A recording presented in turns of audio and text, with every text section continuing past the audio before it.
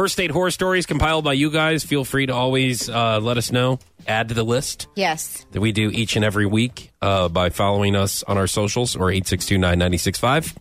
Okay, here's the next one. I went out with this guy a couple of times. He was okay, but I didn't have high hopes for it turning into anything great. Then he emailed me a whole list of things that he didn't like about me and said that if I could work on them, he would consider getting serious. That's awful. That's bad. What? Who does he think he is? What an a-hole. I know. Like, here's all the things I want you to change about yourself. Yeah. You can't do that. You need to just move on. Look, it's like buying a house. Do you know what I mean? You got to go in buying a house unless you build. You know what I mean? But let's just get that out of the equation. You have to go in buying the house where you're like, I want a good kitchen and then I want a nice walk-in closet or something. Yes. And then if there's other things you don't like about it. And you don't want the house to be too big. Maybe. You know? I mean, and there's other things you don't like. You can't like everything about a house. Right. So this is what you have to do. You got to go in the house and go, can I live with these things? That's how you look at a relationship. And trust me, coming from a divorce guy. Maybe we should have spent a little more time doing that, huh? We did, trust me. Worked on it.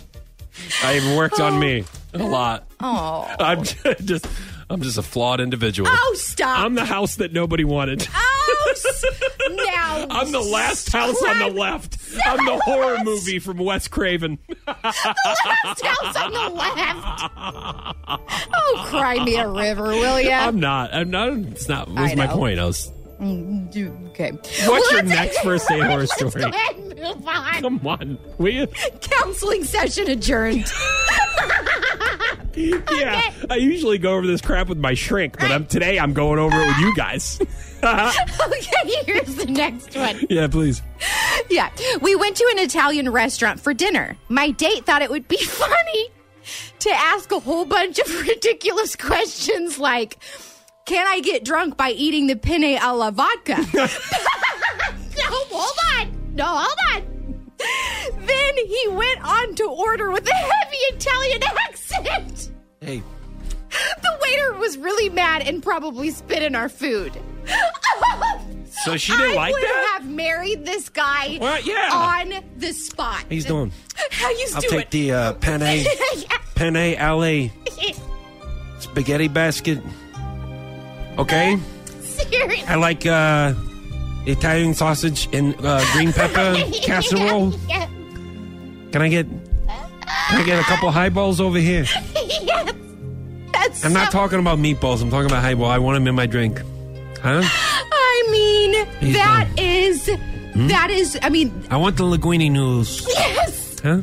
Okay. I don't know what the problem was here. I would have fallen in love immediately. Yeah. Well, we'll see if we can hook you up with that guy. Okay. All right. Here's the next one. Okay. I met a guy for brunch. He was already seated when I arrived. Okay. So the host... What the hell's funny about that? So what? Shut up and hold on. I like how you're so serious about these that you want me to back off. So the host showed me to our booth. A few rowdy kids sat at the booth behind us and kept on peeking over the back of my date's bench.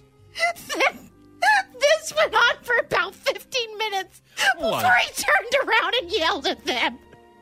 Turns out they were his kids. His ex was supposed to watch them, but canceled.